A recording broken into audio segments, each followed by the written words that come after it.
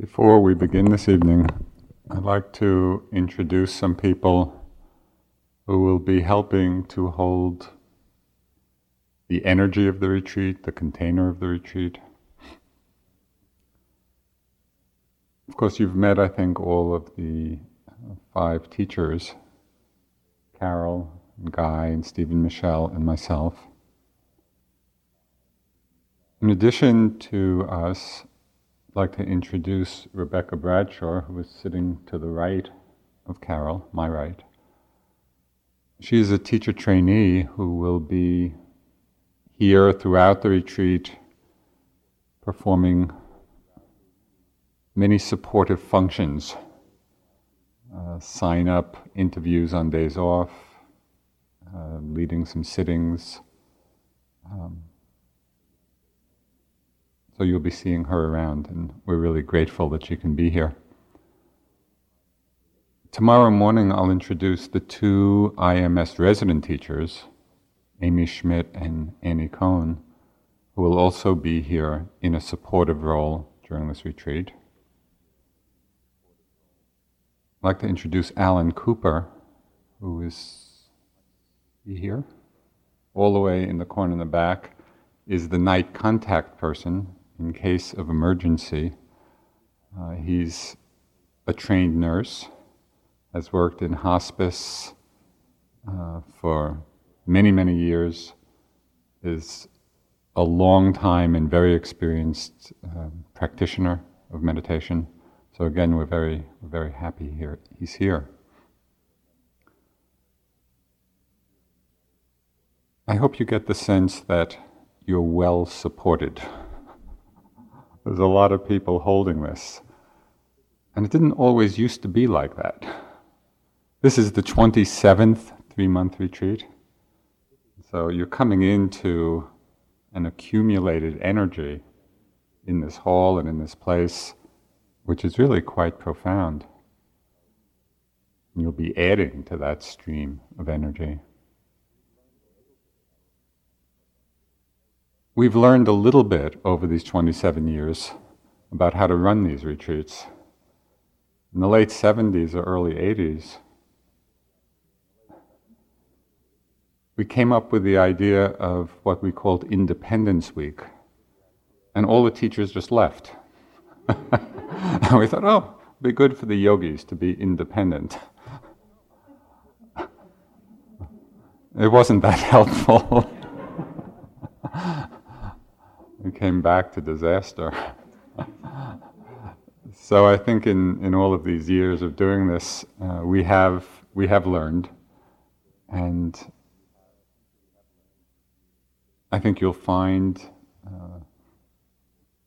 just the benefit and the value of the support of all these people, helping you to hold the practice.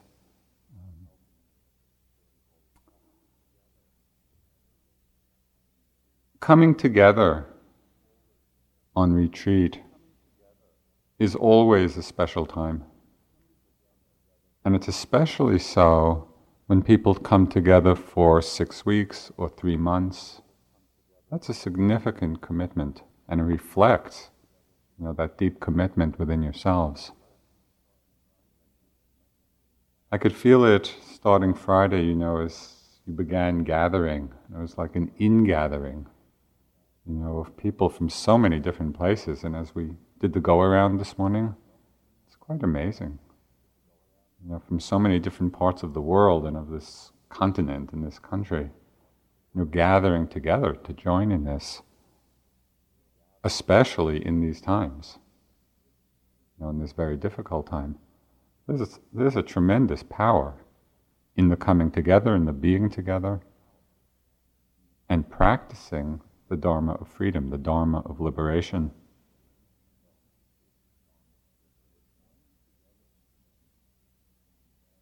Joining together in this way is the beginning of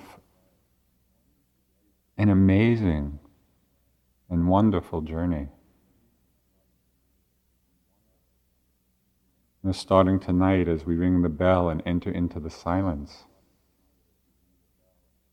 3 months silence. We're really entering into a whole new realm, very different than our ordinary lives. We're entering into a realm of silence, of depth, of a kind of depth that in our ordinary lives we don't often touch. We enter into a realm of solitude, even amongst 100, 125 people. We create a space of solitude for each one of us.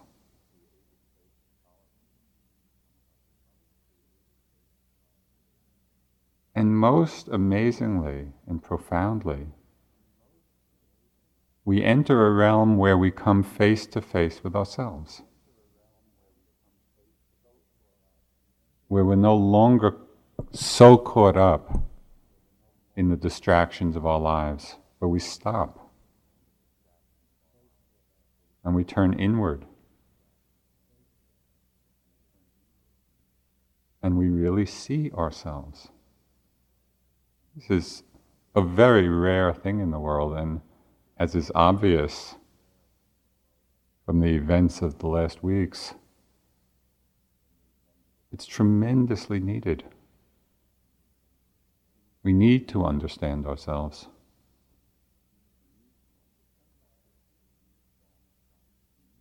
In some way, I see Dharma practice as being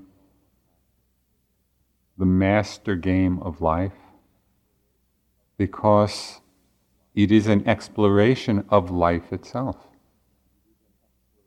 It asks the most fundamental questions. What is the nature of this mind and body?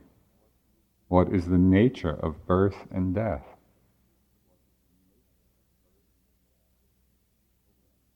What is the nature of consciousness, of awareness? That great mystery. Dharma practice is the exploration of the nature of suffering and discontent, both in ourselves and in the world. As you all know very well, this is not a running away or avoiding of suffering. It's a looking into it, into its depth, so we can begin to understand it. And it's also the exploration of the possibility of a genuine and transforming happiness and freedom.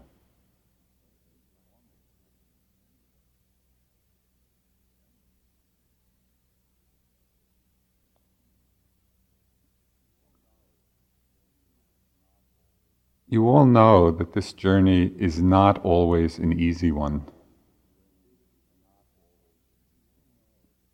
Buddhist meditation practice is not a bliss trip.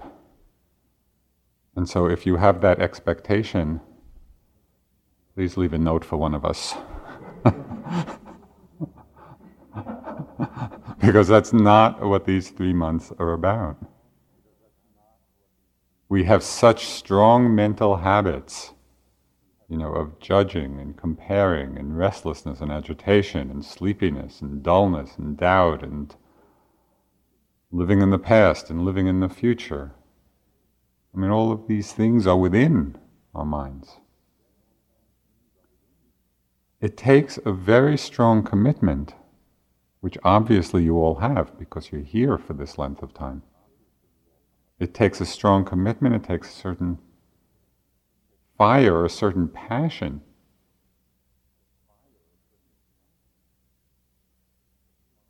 to be awake, to be mindful, to be aware, because it's in the face of many other habits. So the question as we start on this journey, where does this commitment, where does this passion for awareness or for wakefulness come from? How can we connect with its root, with its source within ourselves?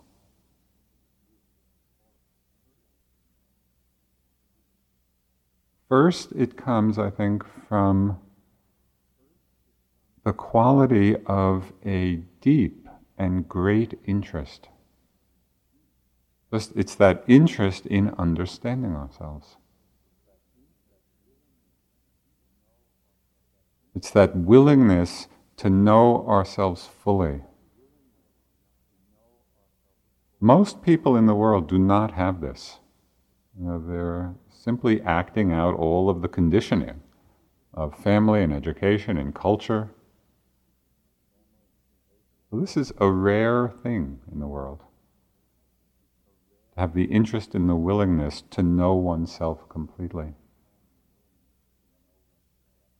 There's a poem from, I think it's an 11th century Japanese woman poet, Izumi, where she's talking about looking at the moon at dawn, solitary mid-sky. I knew myself completely, no part left out. Well, in a way, that's the challenge to us. As you're here on retreat for this extended time, can we foster that commitment?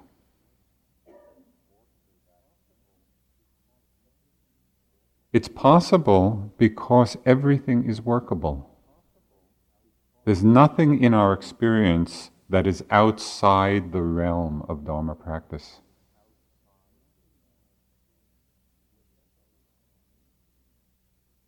Whatever arises, and many, many different things will arise in the course of this time, whatever arises within us is workable. And we can be with it with that attitude of, let me see, let me understand, let me open to it.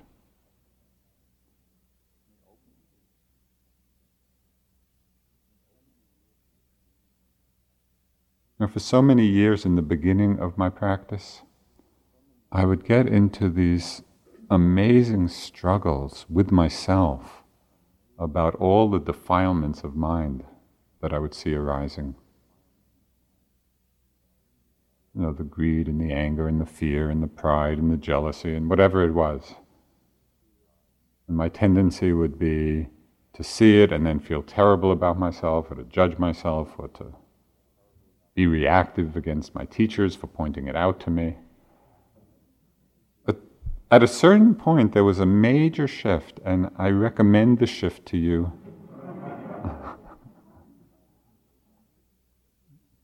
Early rather than later, if you can manage it. And that shift happened when I deeply and truly wanted much more to see the defilements in my mind than not see them. It was almost like taking joy in seeing them, because in the seeing, that was a way of working with them. I could see also the transparency and the impermanence and the non-selfness of them. And so we don't have to fight or struggle or judge ourselves for what's arising. If we have that attitude of interest, and the joy of interest, of seeing it all, I know myself completely, no part left out.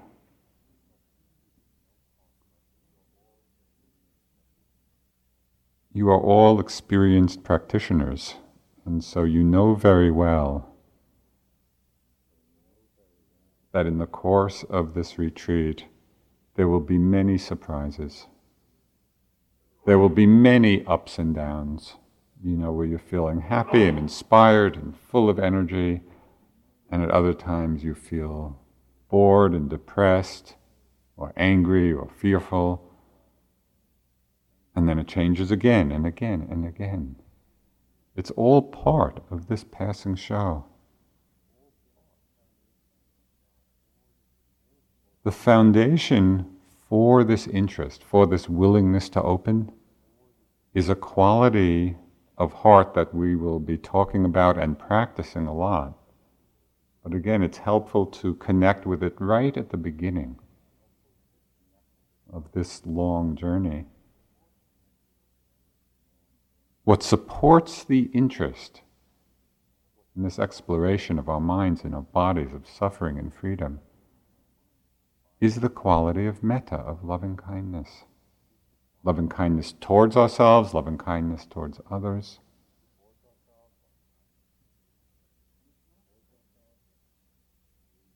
And it's not some great, fantastic mind state, of ecstatic bliss that we're looking for. This quality of metta, loving kindness that I'm talking of, is really the very simple quality of friendliness.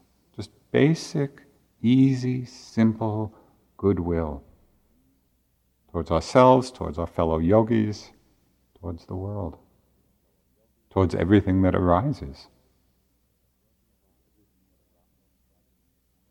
There's a line from a Japanese samurai poem.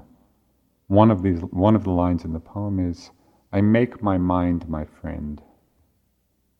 That's a wonderful line. If we did nothing in this whole retreat except making our minds our friend, that would be a great accomplishment.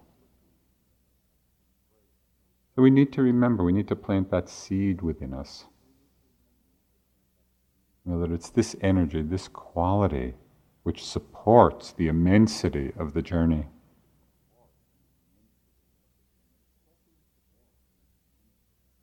The second support for opening to every part of ourselves is something that Michelle talked about, I believe, quite a bit last night, and that is the quality of renunciation.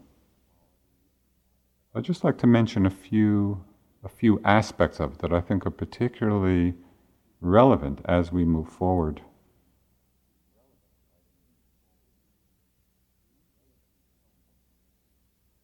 Renunciation is so often misunderstood.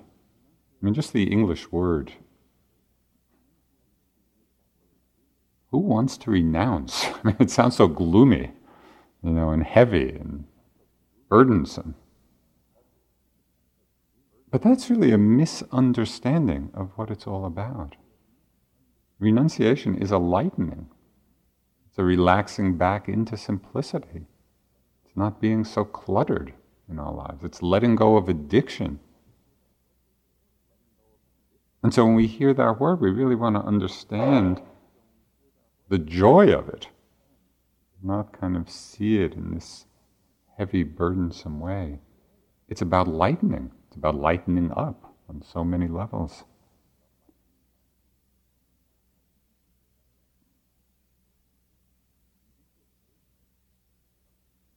The implication of renunciation in understanding our meditative journey is enormous. Because when we understand it correctly, we see that the meditation practice is not the struggle to get something. It's not to get something that we don't have. It's to let go. It's settling back and letting go again and again and again on the deepest levels. It's about not clinging, not grasping. Well, that's a huge relief. You can really relax. There's nothing to get. I can stop the struggle. Now it's a question of simply settling back and not holding on. It's a very different mental stance.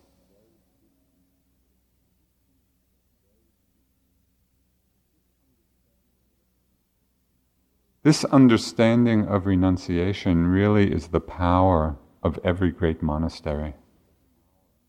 In some way the great monasteries have understood, in a way that most societies don't, the power of this letting go, the power of not grasping, of not clinging. Well, for these 3 months, it's as if we are creating this great meditation monastery together. And this is the understanding, this is the energy that is at the heart of it.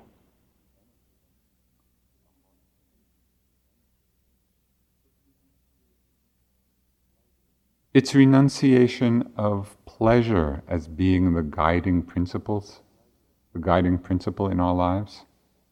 Mostly in our ordinary lives, that's a major influence. We keep going for what's pleasurable or what's pleasant. This is the normal conditioning of our lives. But on retreat, as we're looking deeply at ourselves, everyone will face at different times enormous challenges and difficulties.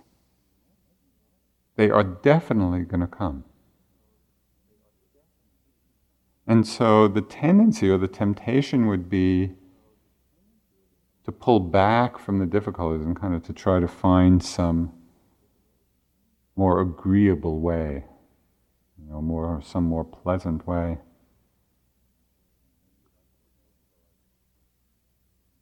A couple of years ago, I was at a conference with some academics who had constructed a study on contemplative experience,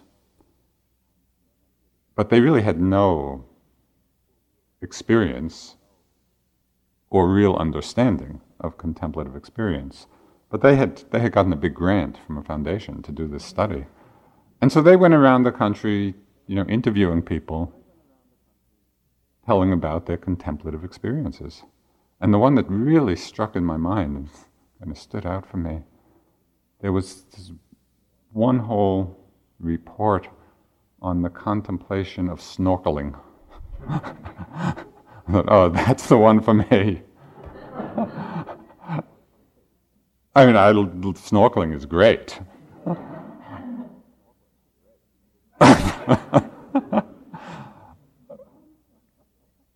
This ain't snorkeling.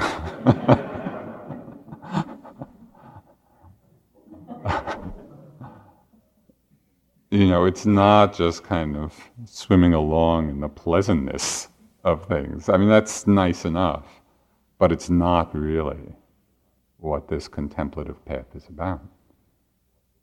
We want to go much deeper than that. And what that means is really facing the difficulties that will come.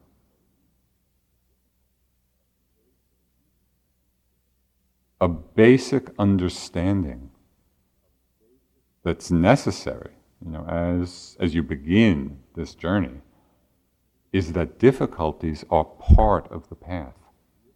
They're not a mistake, and it's not that you're doing something wrong. This is part of it. And this is true of any discipline. If you want to become a great athlete or musician or whatever, in any discipline, always we come up against boundaries and edges. And it's not about simply trying to find the easiest way. It's trying to find balance. Okay, how can I be with what's arising? How can I extend myself?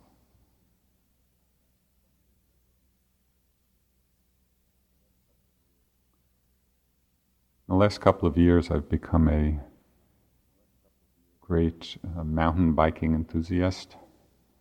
Of course, I'm still in the very beginning stages of this. But it's been very instructive. At first, I'd be going with friends and we'd be going up these hills, and they were all more experienced than I was, and they'd be at the top. Maybe 10 minutes later, I'd get to the top and I'd be totally panting and out of breath and feeling like I was dying.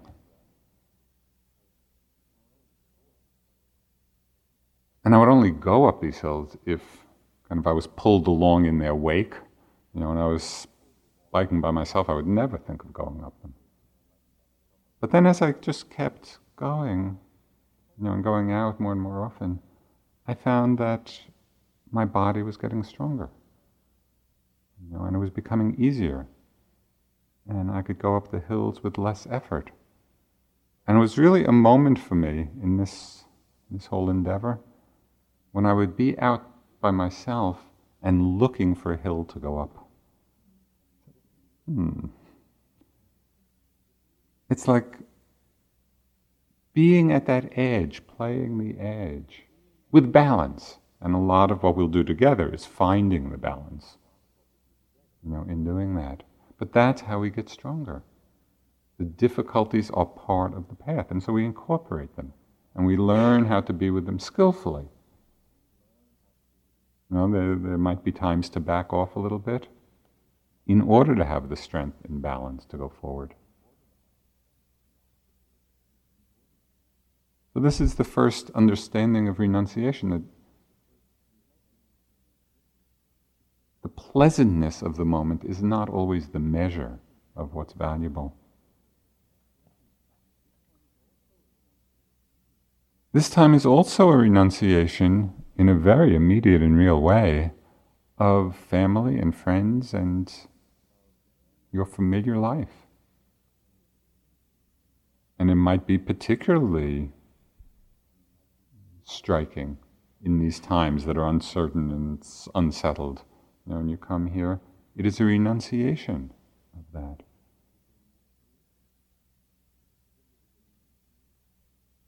And beginning to appreciate the great beauty and power of silence.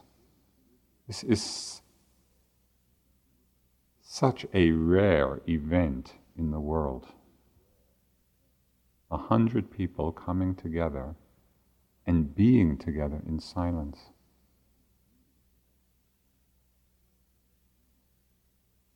There's a great power in that.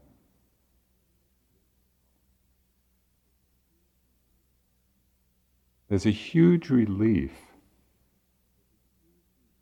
in not having to present ourselves to anyone. That's the beauty of the silence and the solitude. We can relax back into ourselves, into being just as we are, so that we can see ourselves clearly, with no part left out.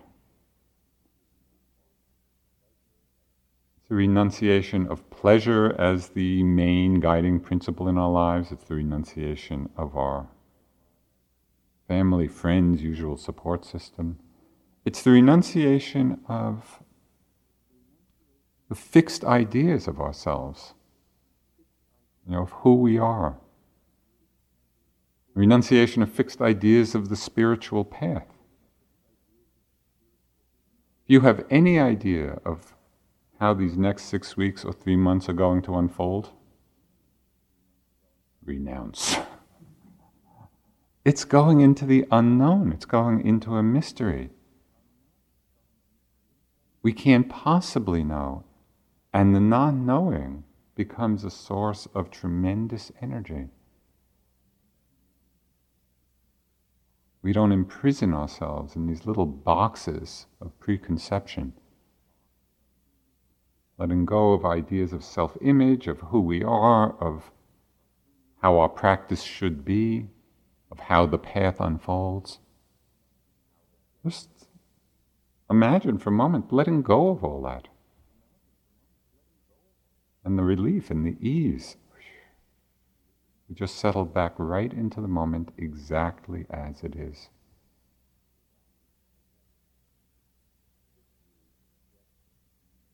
So a few suggestions, as you begin this journey.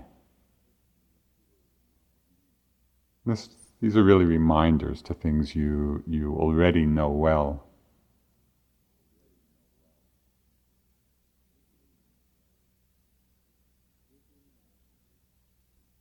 Given that it is completely natural to go through all of the ups and downs of practice,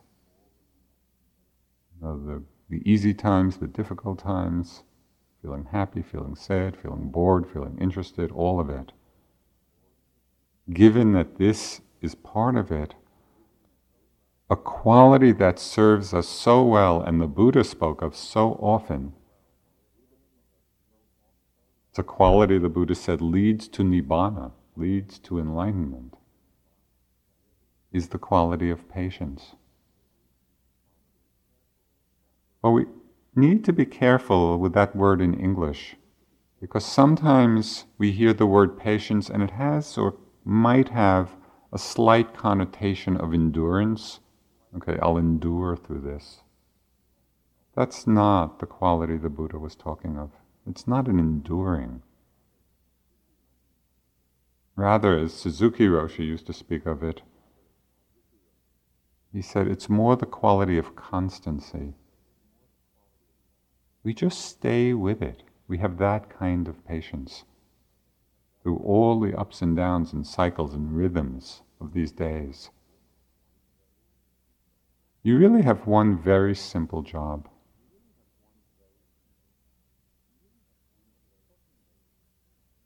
I mean, you have a secondary yogi job, whatever the particular work assignment is, but your main yogi job, sit and walk. When you finish sitting, walk. When you finish walking, sit. When you finish sitting, walk again. So it's very simple. It's very simple. And if you just keep that constancy of practice, the whole Dharma will unfold.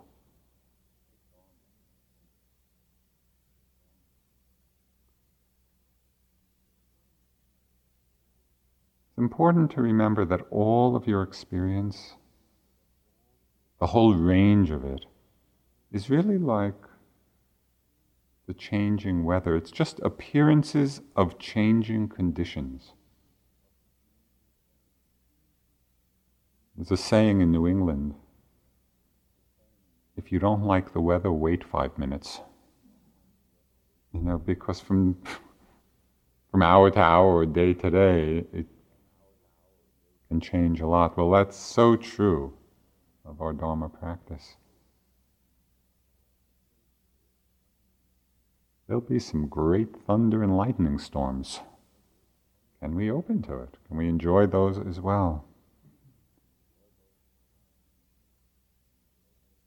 Being patient, having that sense of constancy. Second piece of advice that I'd like to offer you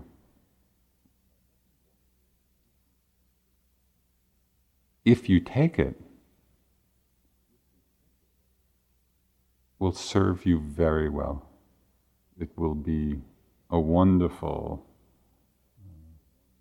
strengthening of your practice. And that is the understanding that meditation is not thinking about things. There are some useful Dharma reflections, and we will talk about these later, which can be a help. But what I mean that meditation is not thinking about things, I'm meaning all of those endlessly meandering thoughts.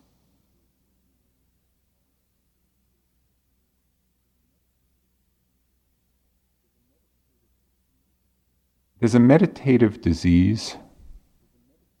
It's a yogi disease, which I know very well. I'm a survivor. It's called Vipassana brilliance. It's like we sit and the mind gets a little quiet, and all of a sudden our minds become so brilliant. We have all of these wonderful ideas.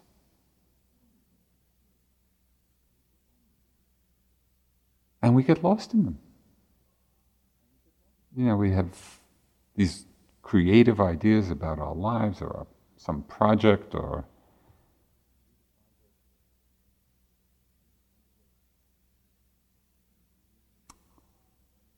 it could be wonderful new insights we have about ourselves.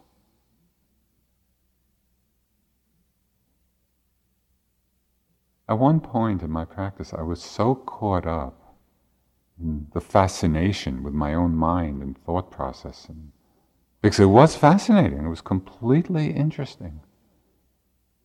But I was going through this period where I was just lost in it for such long periods of time. I remember saying to myself, it's like I got just disgusted with my mind. I said, Joseph, do you want to think or do you want to get enlightened?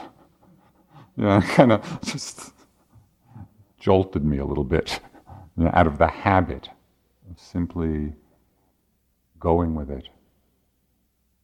It needs a certain understanding and resoluteness from the beginning of the retreat, really the beginning of each sitting, the beginning of each walking, reminding oneself, because the habit is so strong.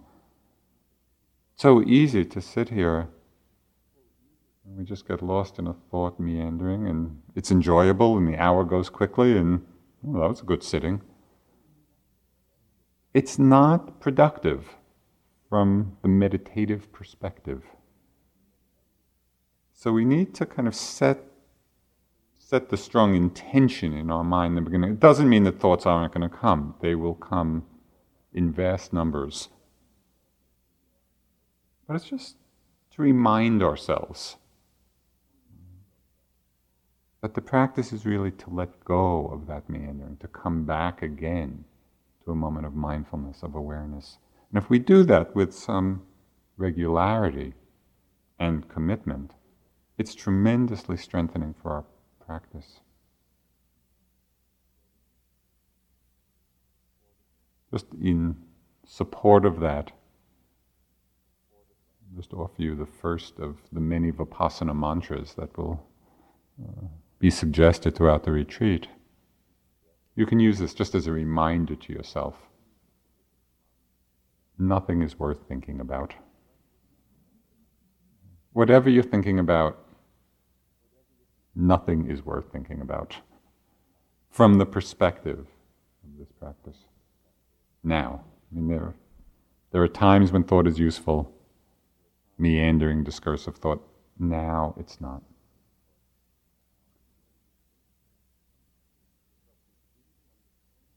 Because we begin to understand that insight and wisdom is not discursive, it's intuitive. It doesn't come through thinking. It comes through silence of mind where all of a sudden and quite intuitively we simply drop into a new space.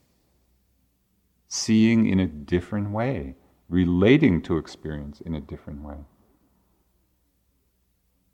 So this is a renunciation of our usual habit. And it opens us to an entirely different kind of space.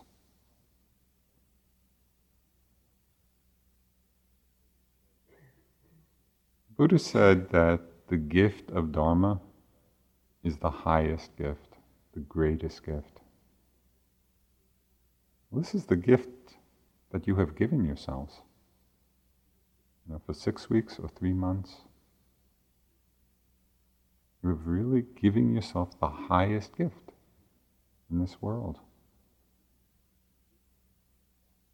It's the gift of coming back again and again to awareness, to mindfulness, to loving kindness, to compassion. And out of the silence and awareness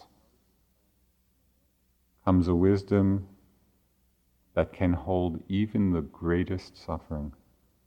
And that's why what we're doing here is so relevant to the conditions in the world now.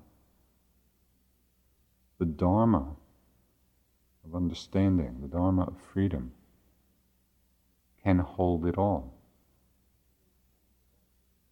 We create a context of meaning and understanding for everything that's happening.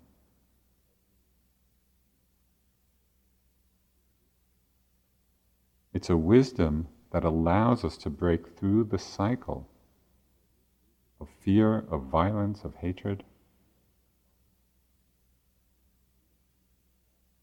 And the Buddha pointed this out 2,500 years ago, and it's what we need to find for ourselves, in ourselves,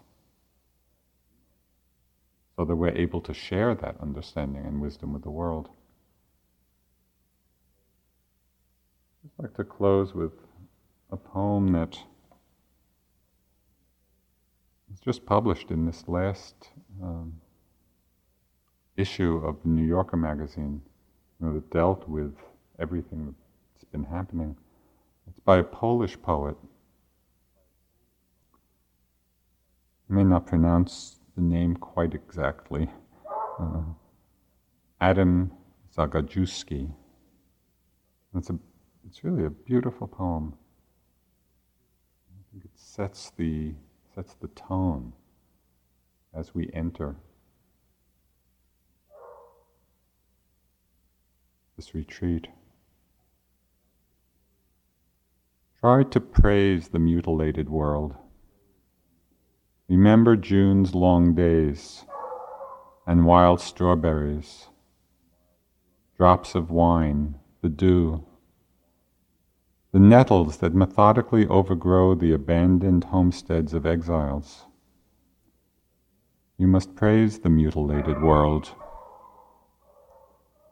You watched the stylish yachts and ships. One of them had a long trip ahead of it, while salty oblivion awaited others. You've seen the refugees heading nowhere. You've heard the executioners sing joyfully. You should praise the mutilated world. Remember the moments when we were together in a white room and the curtain fluttered. Return in thought to the concert where music flared. You gathered acorns in the park in autumn, and leaves eddied over the earth's scars. Praise the mutilated world, and the gray feather a thrush lost, and the gentle light that strays and vanishes and returns.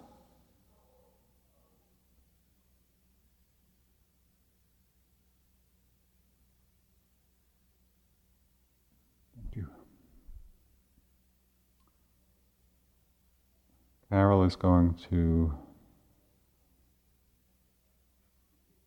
talk about the place of refuge for all of us.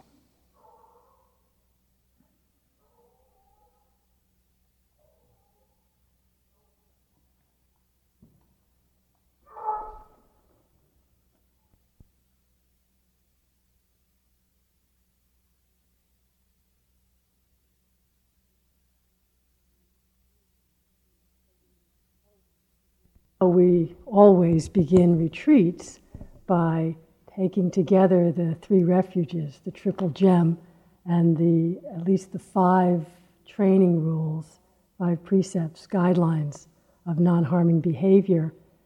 And I think it's really important, at least in my heart, that it's not just another habitual routine that we go through at the beginning of the retreat. Oh yeah, the refuges, precepts, namo tassa, blah, blah, blah. And then into the retreat. You know, some of you have done it many, many times. I was trying to be very serious. Because I actually, as I was sitting there, I feel very deeply about refuge in particular.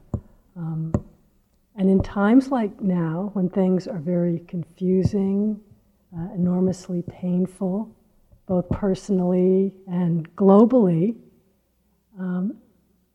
the sense of refuge, the importance of examining, for each of us personally, quietly, in our minds, in our hearts, what really, truly for me is my refuge.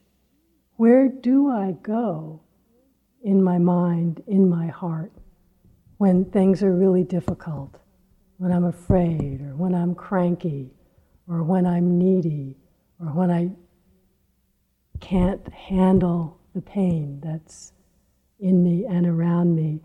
Where do I look, both habitually, meaning unconsciously, and also consciously when we're awake? Where do I go for refuge? And we start our retreats. The Buddha began all his teachings. Everyone who came to the Buddha and after hearing him said, yes, I want to be your disciple, basically. I want to practice this way of awakening. That was formally begun by the taking of the refuges. So it's by no means a kind of idle tradition, but for me, I feel that it's a very deep setting of our conscious intention, our conscious commitment to what is most deeply true and important for us in our life. It's very personal, too. So, refuge, of course, in the English word meaning, a place of safety, a place we can rely on for peace, for protection, that's trustworthy, that we can have confidence in.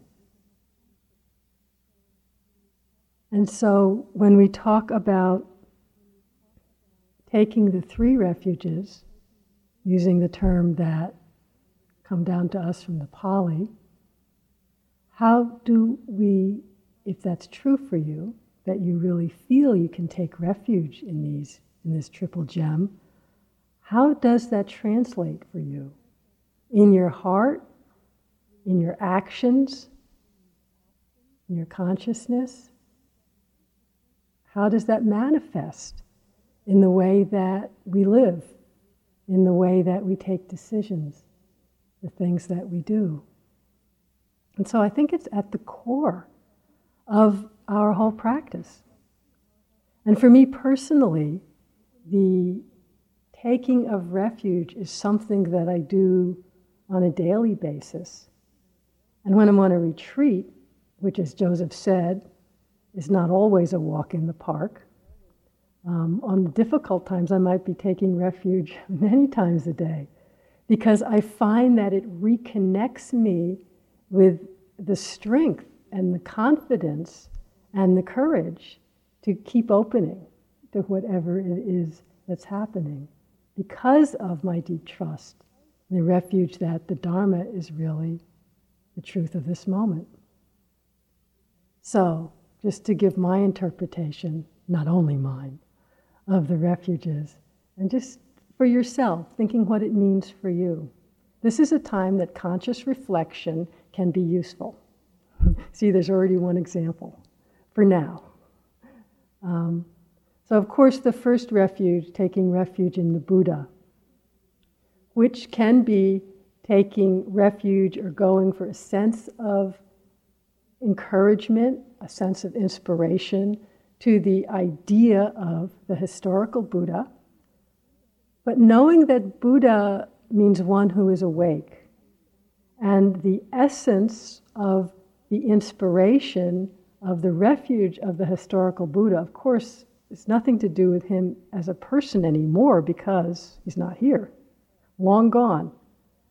But in the fact that as a human being, as we are, when we take refuge in the Buddha, it's also in the living potential in each of us, that is each of us, our living potential for awakening.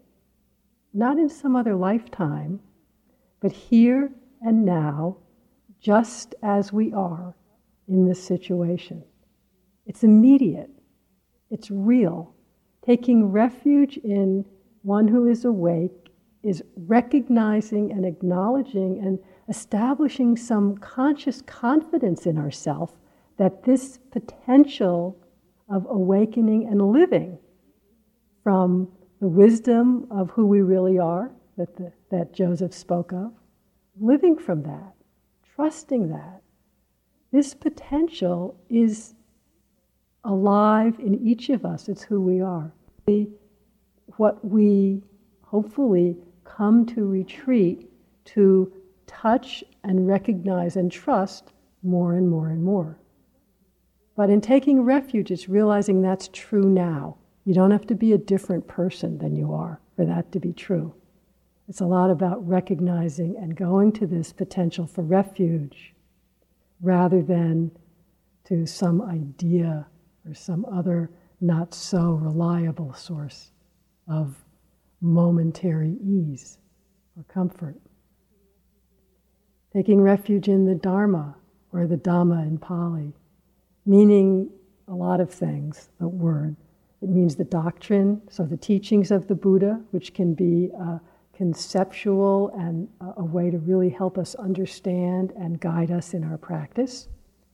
Dharma also means truth, the way things are right now.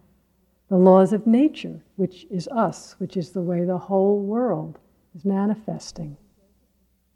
When Joseph was speaking about the aspect of meditation, which is really that everything's included, that we can open to whatever it is. That to me is what taking refuge in the Dharma is about.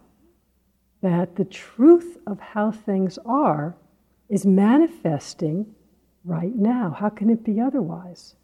It's not about whether we like right now. It's not about, that intellectually we're going to get some really far out meaning out of what's happening right now.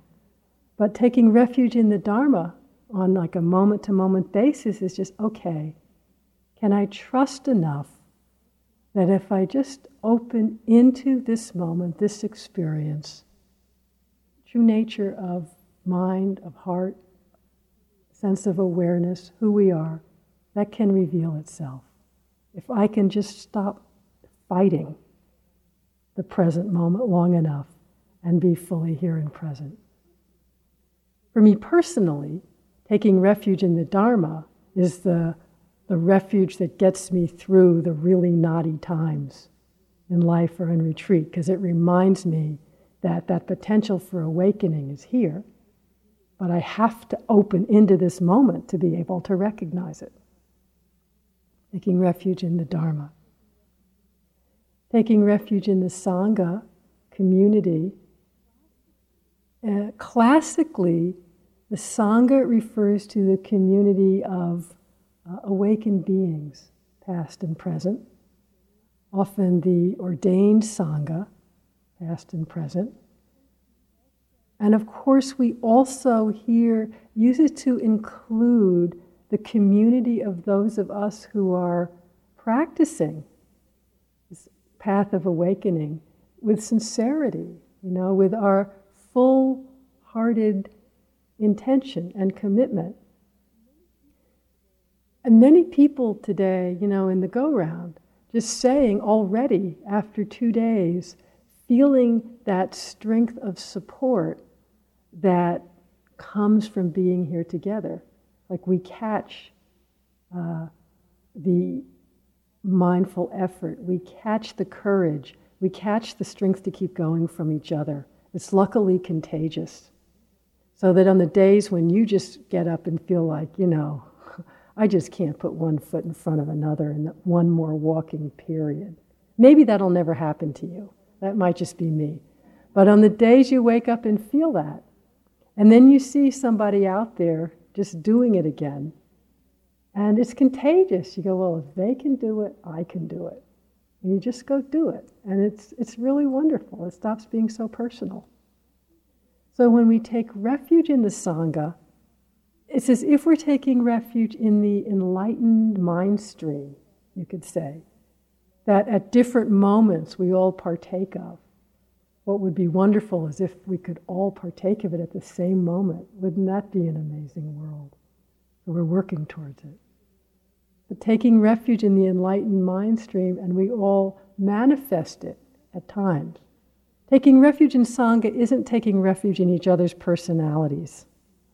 It's not much of a refuge, really. I mean, can we even take refuge in our own personalities? Not likely. And so think of this broader sense of Sangha, of community, and how vital it is. Because imagine trying to do this all alone, 3 months, sitting, walking, silence. It's really hard. But sometimes, especially in these first days, it can be that after the glow of coming together wears off, sometimes there's little bits of thinking, what's that person doing here? I can take refuge in the Sangha, but that person, part of the Sangha, with that behavior? I don't think so. Remember then, we're not taking refuge in personalities, but that we're taking refuge in our mutual intention, our mutual commitment. It's going to manifest in as many different ways as there are people here, which is beautiful. That's how it is. So just holding the bigger picture, remembering that community Sangha is one of the 3 jewels. We'd be lost without it, really, on this path. So I say that I feel really quite deeply about it. Because even though I talk about it a lot, I feel in my heart deeply committed. I know this, to me, is the true refuge. I find not only in really difficult times like now, but even in times when things seem to be going along okay, I'm a little mindless and confronted with this some sudden unpleasant or difficult situation. How easy it can be for the mind, the heart, to run back into habitual understandings or habitual behaviors, thinking that there will be refuge there. I mean, we don't think it so consciously, do we? I just think I'm making this really almost too simple, but just to give you the idea, if I would go out and get a pint of Haagen-Dazs now, everything would be okay, or call up the friend, or initiate a new action, or get in a new relationship, or fix an old relationship, or get on the phone, or lash out in anger, or try and fix the world, or go for a drive, or whatever it is we do. None of which is in itself necessarily a bad thing. But letting yourself discover is part of what we see on this inward journey of a 3-month retreat, is where have we unconsciously been placing our trust, our reliance. And while each of these things might momentarily or over some short period of time really ease our life, give us happiness, really give us a sense of safety, there's nothing temporal that's going to actually be completely reliable. No other person can be expected to conform always to what we need them and want them to do or be to keep us safe. It's impossible. No situation. And this is even in our normal day-to-day routine if everything seems okay. And so in these last weeks when we in the United States have been, thrust into a situation that many people in the world have been in for quite a long time already, and which is not something new in the history of the world, certainly. I find it both, it's paradoxical to me. It's both, at times it's so obvious, what else could I look to for refuge than our true nature, than our connectedness, than the natural radiant purity of mind and heart that is who we all are. And at the same time, with each new sense of kind of confusion that goes on, I often find my heart and mind really challenged. Do I really totally have confidence in this? When so much of the energy and the people we might meet or hear or talk to clearly don't have confidence, come from another place, when a lot of the world, and it seems like it always has been that way, places confidence in other ways of understanding, it can be really challenging. Both to stay honest with ourselves, do I really go to these things for refuge? And also to be honest and okay with the times when we don't have that confidence, Because I find for myself, sometimes it's so clear, there's not 1 second, not 1 iota of doubt or confusion. And other times, I'm kind of groping, Oh yes, the potential for awakening. Can I touch that again? Can I have confidence in that again? And I always have been able to. The space of the quiet, the space of the inner connectedness, gives us a chance to recognize it. So I think taking refuge is essential, over and over, just from a place of as honest and sincere as we can be with ourselves. And I find it really gives the strength, the confidence then to open into whatever it is we need to open into, whatever experience might be presenting itself in our mind and body or in the so-called outside world. We can meet it. And we start, not so grandiose, but we simply start where we are.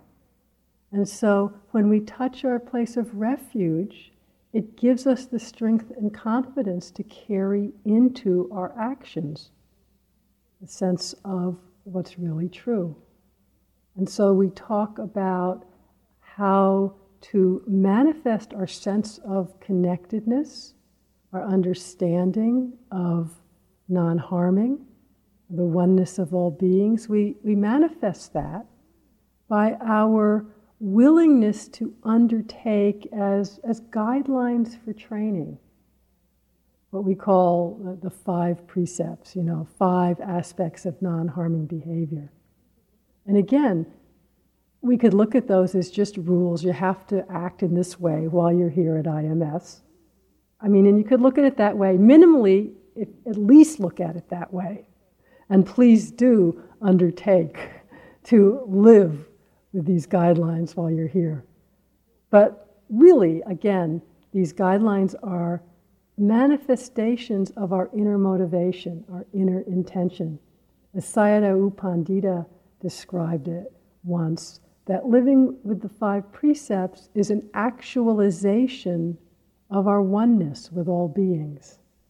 That in our commitment to not to act from harming, not to act from taking what's not ours, not to act in ways that cause harm verbally, emotionally, physically to others. That in our commitment to that, we're actually manifesting our understanding of oneness. That by not harming another, I'm not harming myself, actually. We can't separate the two. And this is what's such a fascinating aspect of practice with these precepts. So I'll just name them very briefly, just to remind you. Taking the guideline not to harm, not to kill, basically, other living beings. Each other, of course, but all living beings. So generally here that comes down to insects that we ever have a problem with. And that's easier on a 3-month course than it is, for example, in May here, when we have these horrific black flies that bite and are little and swarm. Here it's easier, but it's something to pay attention to. So we're taking the precept not to harm other living beings and watching our intention if we do harm another being. Watching it. And if we do, so-called break any of these precepts, it's not, get out the whip and lash yourself. It's keep paying attention. And in the mindfulness to how it is before, during, and after, in that mindfulness of after doing something that's harmful, we really can't help but notice how much pain that causes ourselves. And we see the interconnectedness immediately. So not to harm, not to kill. The second one is not to take what is not freely given, which I imagine Michelle talks some about under renunciation. But again, it's the sense of whatever I have is enough. The mind space that allows to arise is really one of great happiness and contentment. I don't have this particular food, this particular shampoo, this particular thing I think I need. Oh, maybe I don't need it. Man, it's such a sense of openness. It's lovely. It also, these two together, gives what the Buddha called the gift of fearlessness. It's a beautiful thing that we're giving each other here, this gift of fearlessness. A place that we can be so many people, so close together, and you just don't have to worry that someone's going to take what's yours, that someone's going to harm you. It's really beautiful in this world to live like that for some time. The third, in the terms of lay life, would be not to harm ourselves or another with our sexual behavior.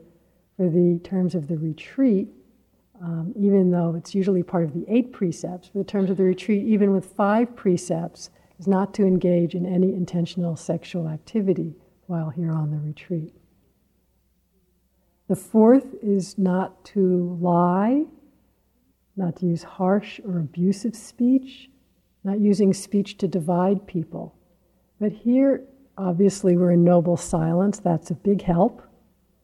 But still, just to watch what squirts out of our mouth when the occasion arises, not with judgment. None of this stuff is about being self-judging. It's just about being open and seeing what causes suffering and what leads to happiness. And the fifth precept, not to drink or take any kind of drugs that cloud the mind, that cause confusion, that cause heedlessness. I mean, that's obvious. We've come here to cultivate clarity and wisdom. But that doesn't include, if you have a physical condition, you're on some form of medication, please, that's fine. This is recreational, mind-changing activities. Believe me, you're having more than enough mind-changing activity going on here. You really don't need to stir the pot. So these are the five precepts, five guidelines for mindful speech and action, for training, for cultivating and recognizing our connectedness. And so we like to begin each retreat with taking these refuges and precepts and really think of this as a conscious commitment to yourself. It's almost like we're entering a doorway into these next 3 months. You're really appreciating a sense of commitment and dignity for yourself, appreciation for what you're doing. And so, as you can see on the sheet, it begins with an homage, and we do that 3 times, and we take the refuges 3 times.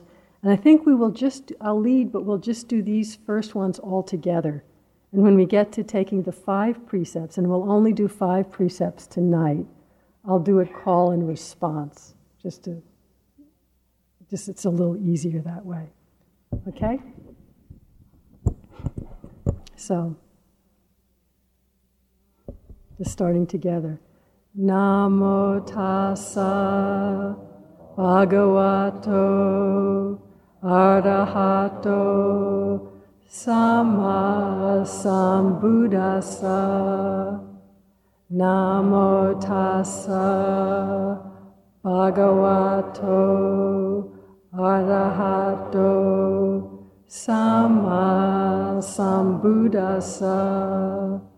Namo tassa bhagavato arahato Sama Sambuddhassa. Buddhang saranang gacchami. Dhammang saranang gacchami. Sanghang saranang gacchami. Dutiyampi Buddhang saranang gacchami. Dutiyampi Dhammang saranang gacchami. Dutiyampi Sanghang saranang gacchami. Datiyampi Buddhang saranang gacchami. Datiyampi Dhammang saranang gacchami. Datiyampi Sanghang saranang gacchami. Panatipata Vedamani Sikkhapadang Samadhiyami Adinadana Vedamani Sikkhapadang Samadhiyami Abramacharya, Veramani, Sikapadang, Samadhiyami, Musawada, Veramani, Sikapadang, Samadhiyami, Sura Meraya, Majapamadatana, Veramani, Sikapadang, Samadhiyami, Idame Silam, Magapalanyanasa, Pachaya, Utu.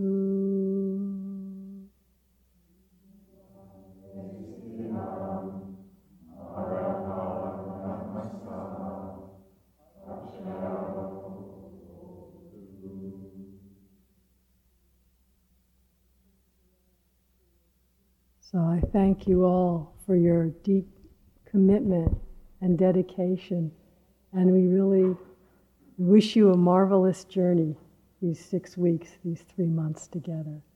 Thank you so much for the light you bring in the world.